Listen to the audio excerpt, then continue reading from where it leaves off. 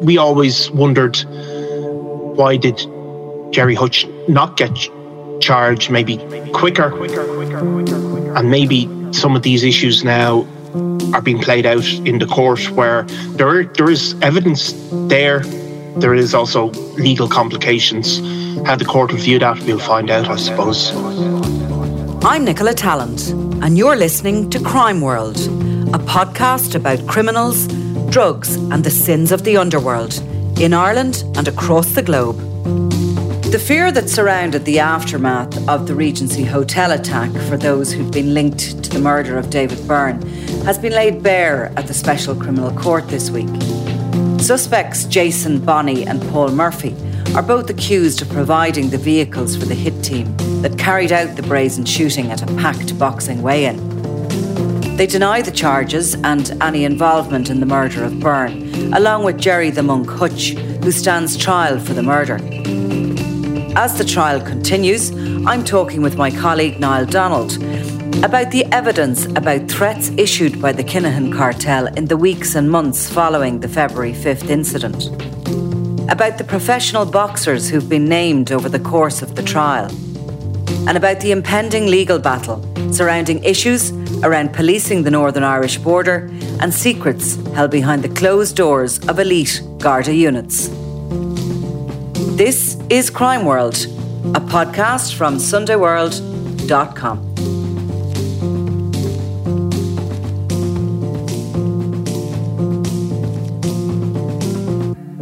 Hope you enjoyed your 2 weeks off. I did, Nicola. Didn't think about the monk, Daniel Kinahan, anybody.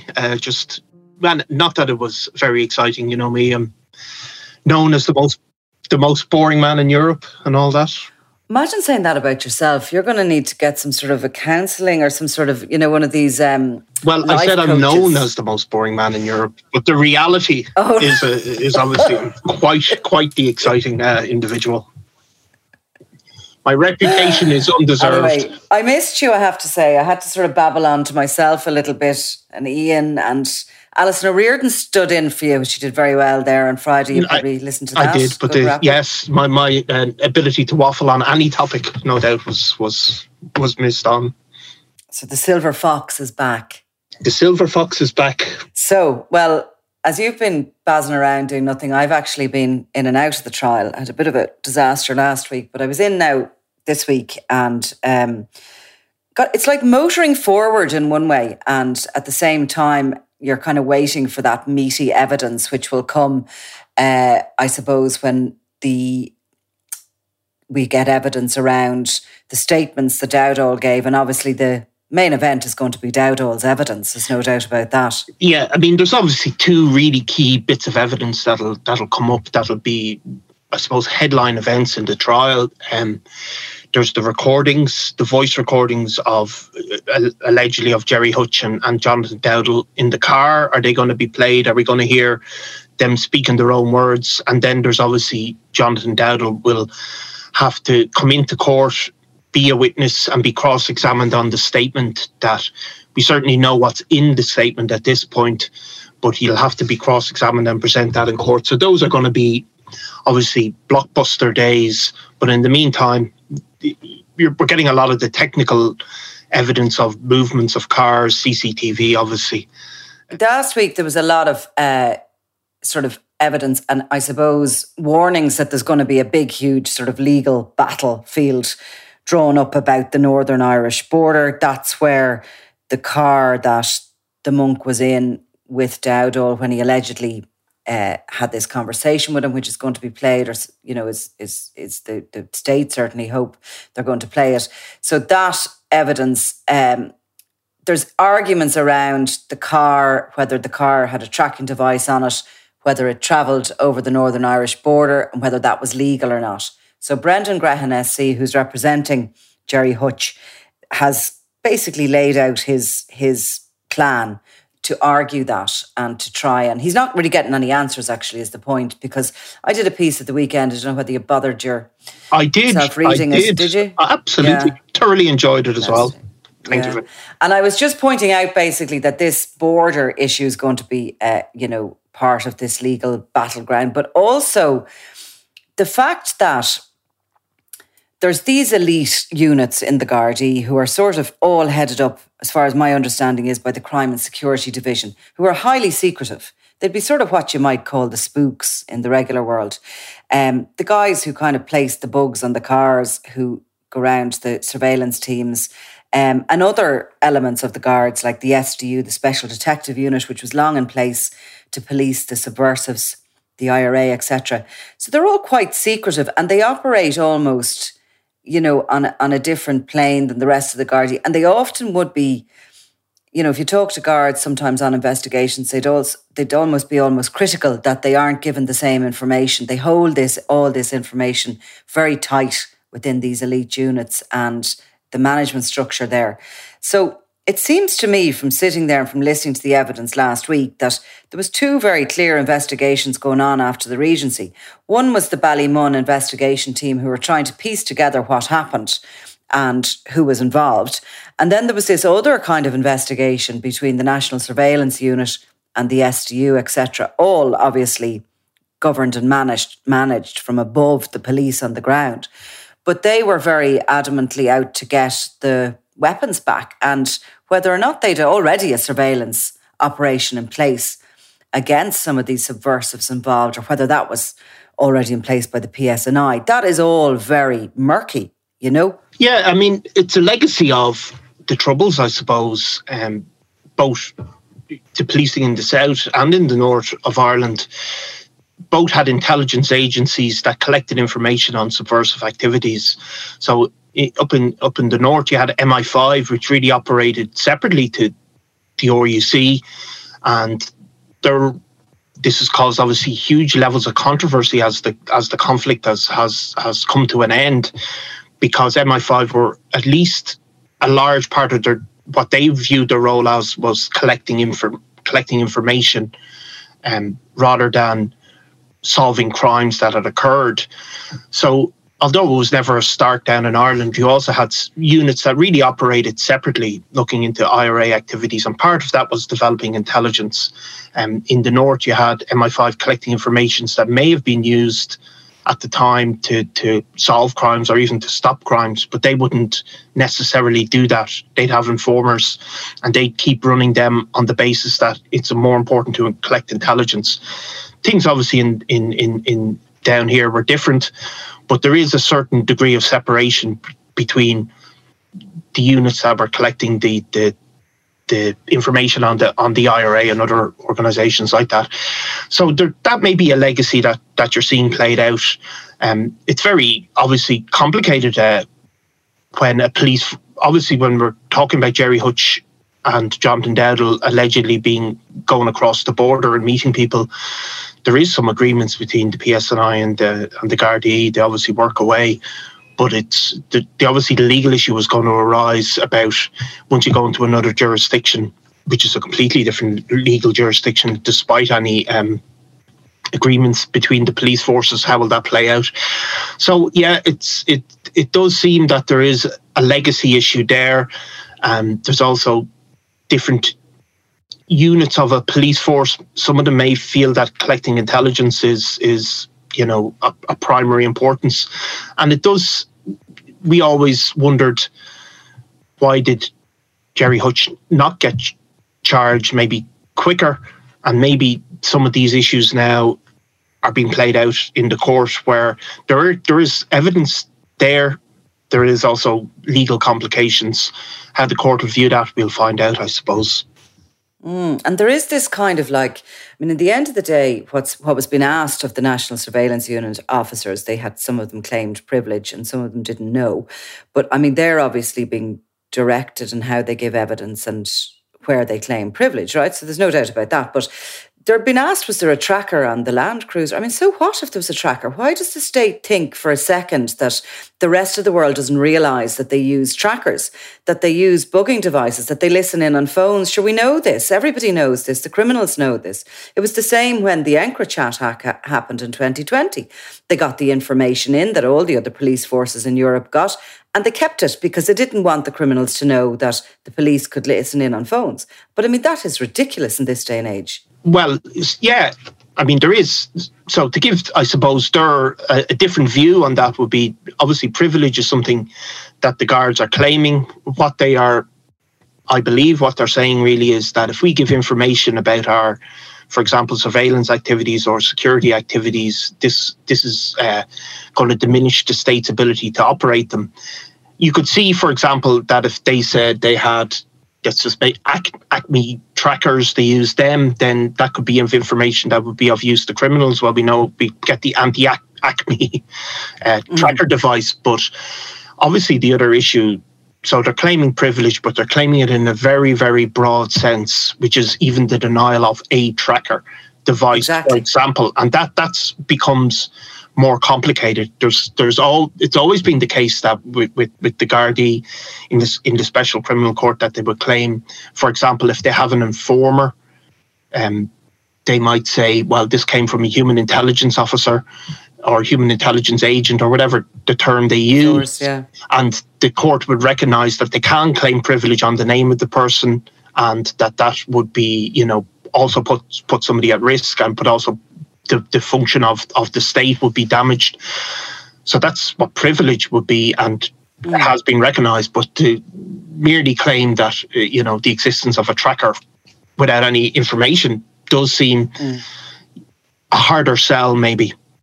Yeah, it'll be interesting to see if it's a sustainable argument going forward. And of course, what you're talking about, the privilege, that did come up when the National Surveillance Unit's officers, when, on their behalf, it was asked that they could give evidence anonymously, and the court ruled with them. Of course they could give evidence anonymously, because it's in the greater interest of the state to keep those individuals safe and to make sure they can continue their work against organised crime. But it'll be, it's going to be something, I'm certainly going to have a good listen into it, because it's a bit of a bugbear of mine anyway. I think sometimes that there's this very antiquated view within certain management structures within the guards that nobody knows that this stuff is going on. I mean, it is in every police drama. Every criminal knows that they can be bugged and listened into, etc. And it's just modern policing. And I mean, of course, like, the legislation is there to allow them to bug and listen into people. And we've heard cases, feud-related cases as well, where people there's bug devices have been heard. So the mere existence of it is no news to anybody. But they are claiming a very broad privilege here, and that's probably because of the units that are involved. So we'll see. It's certainly, if you look at, you can see where the defence are going to maybe look at lines to bring in to defend their client, I suppose, and that's clearly going to be one of them.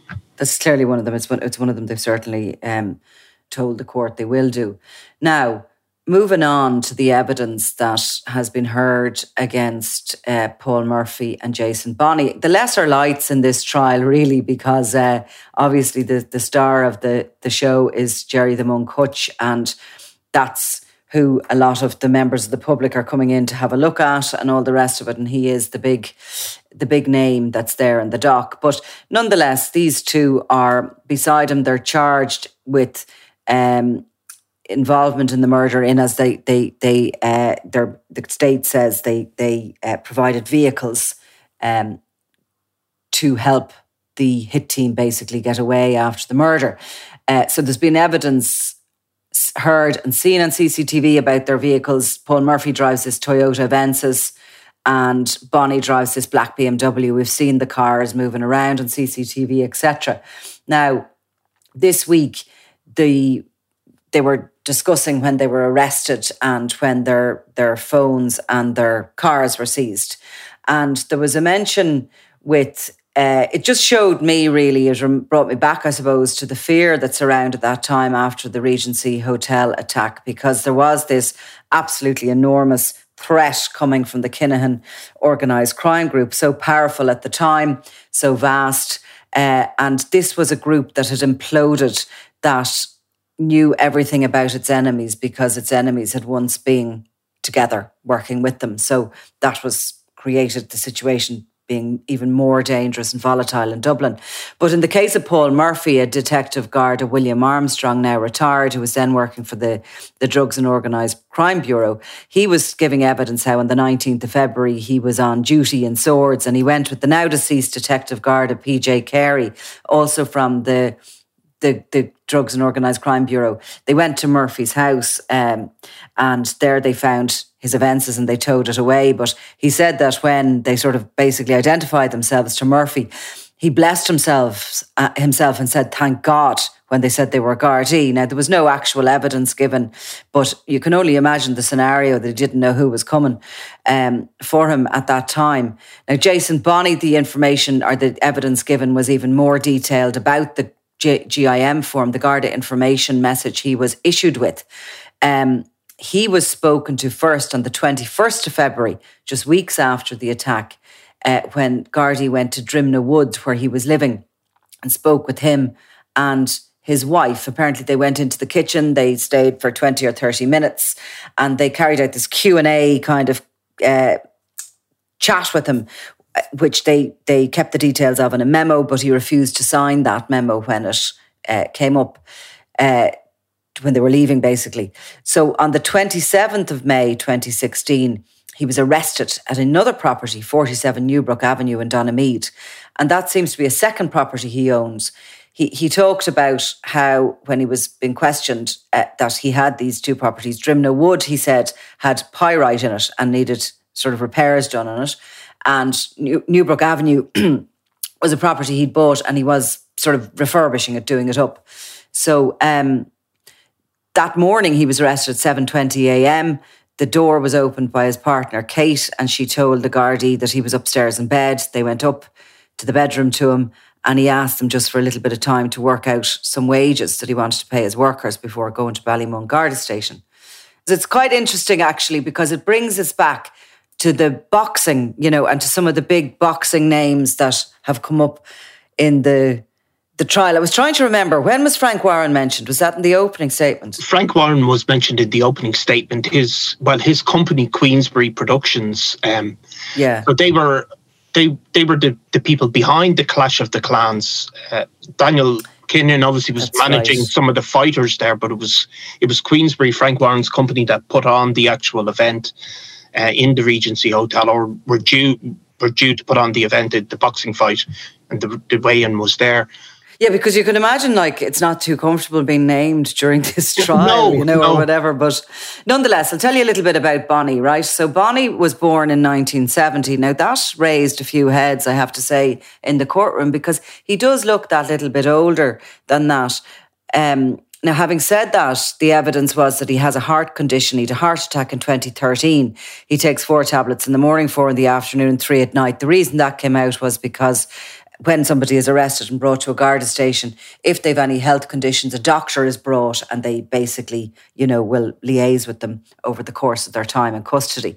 So his blood pressure was checked when he was arrested. It was very high, but he said to the guards he was feeling okay. He told them that he was a man who'd worked all his life. He'd started working at 18. He'd earned everything he had. He was a family man. He said he had these 2 homes, one at Drimna Woods and one at Donamead. He said that around the 5th of February, he was moving between both of these homes. He was working on both of them, he had these sort of plumbers and builders, etc. in, and he was, going over and back. Now, he gave a detailed statement to some Gardaí about where he was at particular times during the day. And during this arrest, he didn't go back over that. He kind of kept relying on it and saying to them, I don't want to go through it again in case, I make a mistake. What I said to you the first time, I will stand by, basically. So he said his father owned a company called Bonnie Construction, and he'd worked for him for a long time, but then he went out on his own.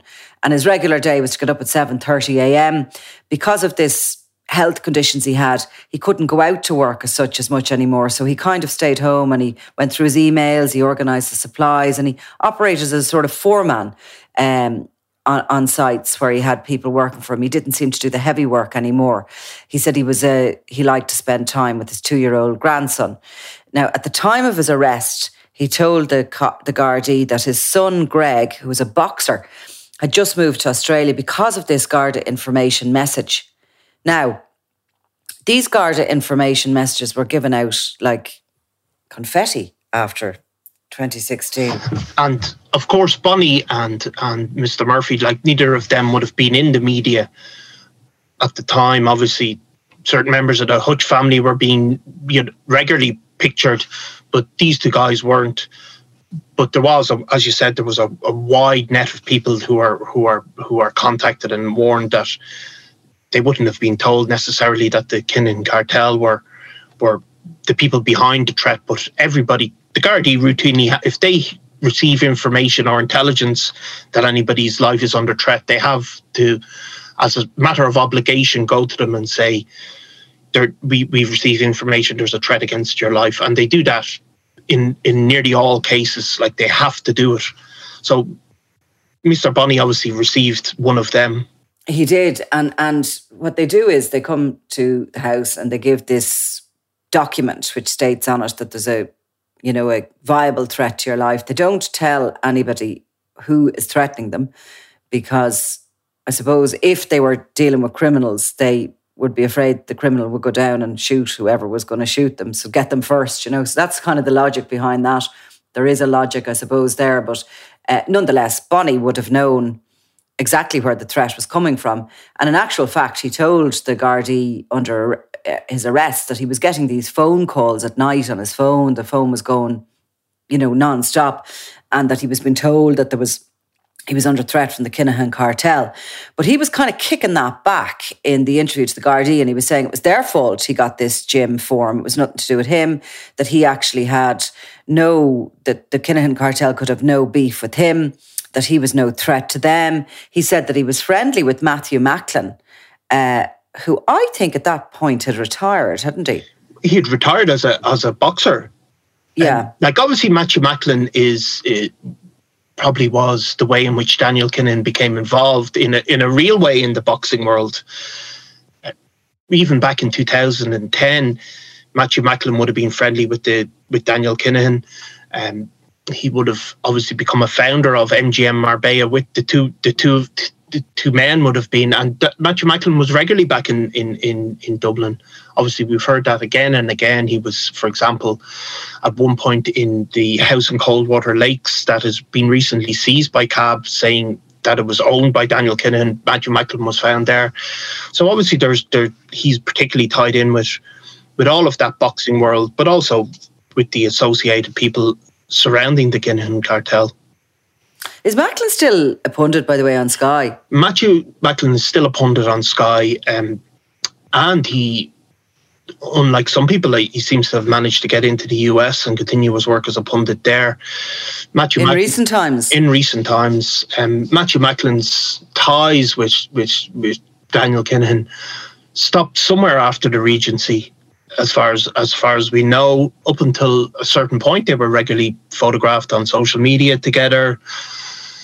Daniel Kinahan described him as his best friend in a famous interview with a boxing magazine that ignored all the other stuff surrounding Mr. Kinahan. So, but at some point, there does seem to have been a parting of the ways. But if you remember, even back in 2010, we had pictures of people at a Matthew Macklin fight, a Gangland Summit, where Christy Kinahan Sr. had brought a number of Ireland's most notorious gangland criminals to see a Matthew Macklin fight. So there was ties going back, not criminal ties, but just ties, personal ties and boxing ties going back a long time.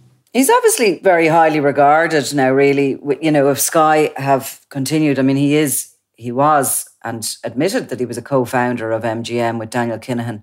That company went on to become MTK.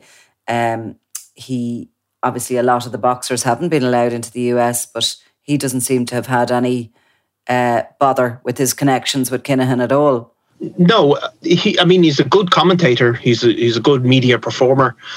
But it is unusual, and of course he probably profited from that grey area that existed for a long time on Sky and other broadcasters, where we would have seen that the Kinahans were making the news, the Kinahan cartel were making the news, but the boxing world sort of managed to just ignore that and just continue on as normal with So Bonnie says that he was so friendly actually with Matthew Macklin that he got a personal invite to the Regency Hotel, but he didn't bother going. He said, not the Regency Hotel, but to the weigh-in and the boxing event, Clash of the Clans.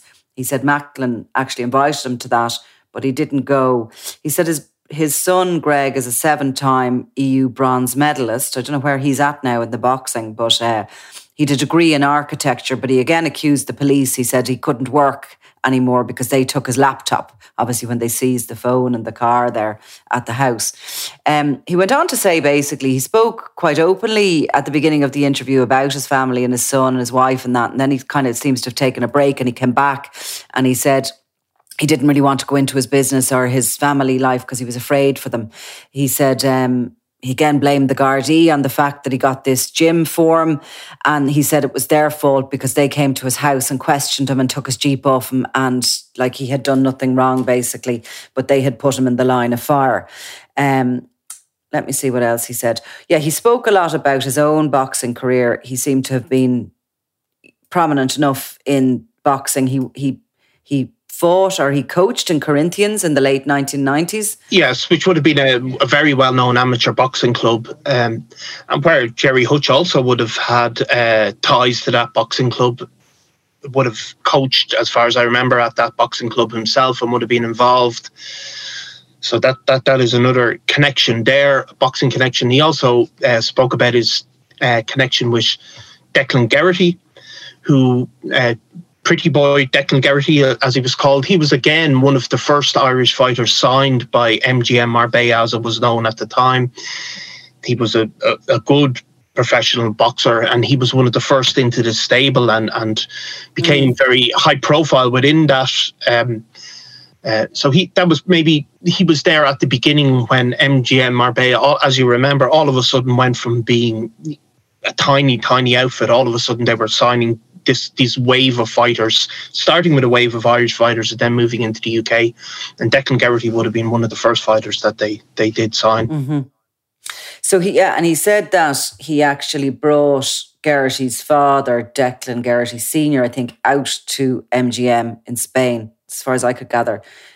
He went out there with them, sort of introduce him, I think, to Macklin. He said he went to school with Gary Finnegan, who is a close associate, obviously, of Daniel Kinahan's, and with Ross Browning, who is a Criminal Assets Bureau target and is seen as one of the senior lieutenants and maybe the top lieutenant left here in Ireland of the Kinahan mafia. So those connections are all there, but, it sort of just is a reminder about how everybody knew each other. Now, Bonnie is obviously pleading not guilty to any involvement in criminality, but it just shows how everybody... Dublin's such a small town, isn't it? It's such a small town, and obviously Ross Browning and Gary Finnegan will be really people that are very much trusted by Daniel Kinahan. But Ross Browning and Gary Finnegan, their little core group of best friends from childhood would have included Gary Hutch, Gerry Hutch's nephew, obviously. So that just shows you how these people... Yeah, as you said, the ties are going back decades, not just years. And I suppose that's the more personal end of it, which doesn't really have anything to do with the... Doesn't have anything to do with the criminal... nuts and bolts of the criminal charge, No. Because ultimately that's all about the car, the BMW X5, and any views of him beside the car or out of it. They did go into... This car seemed to have been registered to the father's business, but he started driving it some years previous. He admits that he's the only driver of it, certainly that day, and that while other people may drive it on and off, he's really the main guy driving it. His wife seems to have a Range Rover car that's brought up as well. But that's kind of where nearly as far as we got to. And there was going to be submissions and a bit of legal argument today. So Alison's going to keep an eye on that if there's anything of interest tomorrow. So the case against Bonnie and Mr. Murphy, they're all going to be focused on the movement of cars and what they're caught on CCTV. Obviously, as you said, Mr. Bonnie being involved in boxing and knowing people around, he would have been one of hundreds, maybe thousands of people who would have been involved in boxing and would have known some of the characters that came in and out. But the case will stand and fall on the admissibility of, or not the admissibility, but the evidence that is put together by the state in terms of the movement of the cars. So look, as I said, there's a lot coming out, and sometimes it feels it's kind of moving slowly, that the big event is still to come, which it has, of course, but all those pieces of evidence really are coming together to form a very clear picture on what the state is saying, that there was a lot of activity. I should have said to you, actually, Paul Murphy, part of the stuff put to him during the arrest was that his Toyota Avensis was around Buckingham Village area a number of times on the morning of the 5th. It was there between 12 and half 12, at coming up to 1 o'clock. The state says 3 vehicles left Buckingham Village in convoy. Paul Murphy's taxi was part of that. The transit van, the Avensis and the BMW, they say, was driven by Bonnie. At 1:15 p.m. that day, Paul Murphy, they say, was spotted at the Maxwell service station on the Howth Road, and at 1:22 p.m. he was spotted outside the Beachcomber pub. The state then say that at 1:45 the cars are in convoy again at St. Vincent's GAA Club, where they say Murphy and Bonnie waited to pick up the gunmen as they abandoned the van and set fire to it. There was a swipe card for Buckingham Village. It must be a car park or something at Buckingham Village, that they said was found in his car, and it was 1 digit away from one found in the possession of Patsy Hutch. They said also that receipts from his taxi on the day don't match the times he was caught in CCTV. So, and actually, interestingly, because we've heard no mobile phone evidence throughout the trial as regards what was going on during the time that the shooting was happening. The court heard yesterday that Paul Murphy's mobile phone was turned off between 1:20 p.m. and 3 p.m. that day, and the state said that was very unusual.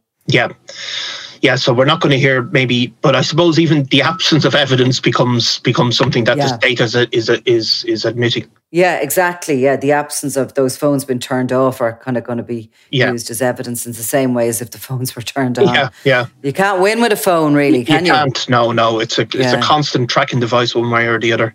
If you're the most boring man in Europe, that's okay, Nicola, because nothing happens to you. But indeed, absolutely. Except the most boring man in Europe does have his lunch, as does everybody else. And I was noticing yesterday in the courts that Bonnie and Murphy had their sandwiches in with them, and they went and sat down and had their lunch there in the. It's a bizarre situation. It is bizarre. Really, around. It really struck me, like, you know, because if you consider the level of security and all of the heightened tensions, but they do just float in and out of the court and hold the doors open. And everyone has sort of goes and has a lunch or a coffee together on the little, because there is only one sort of cafeteria. I mean, I'm talking about the family of David Byrne, his mother and sisters, who are there nearly every day. And then obviously the two accused, and then ourselves, the journalists, who are persona non grata as well. So we're all sort of floating around, sort of trying not to make eye contact. All thrown together. Exactly.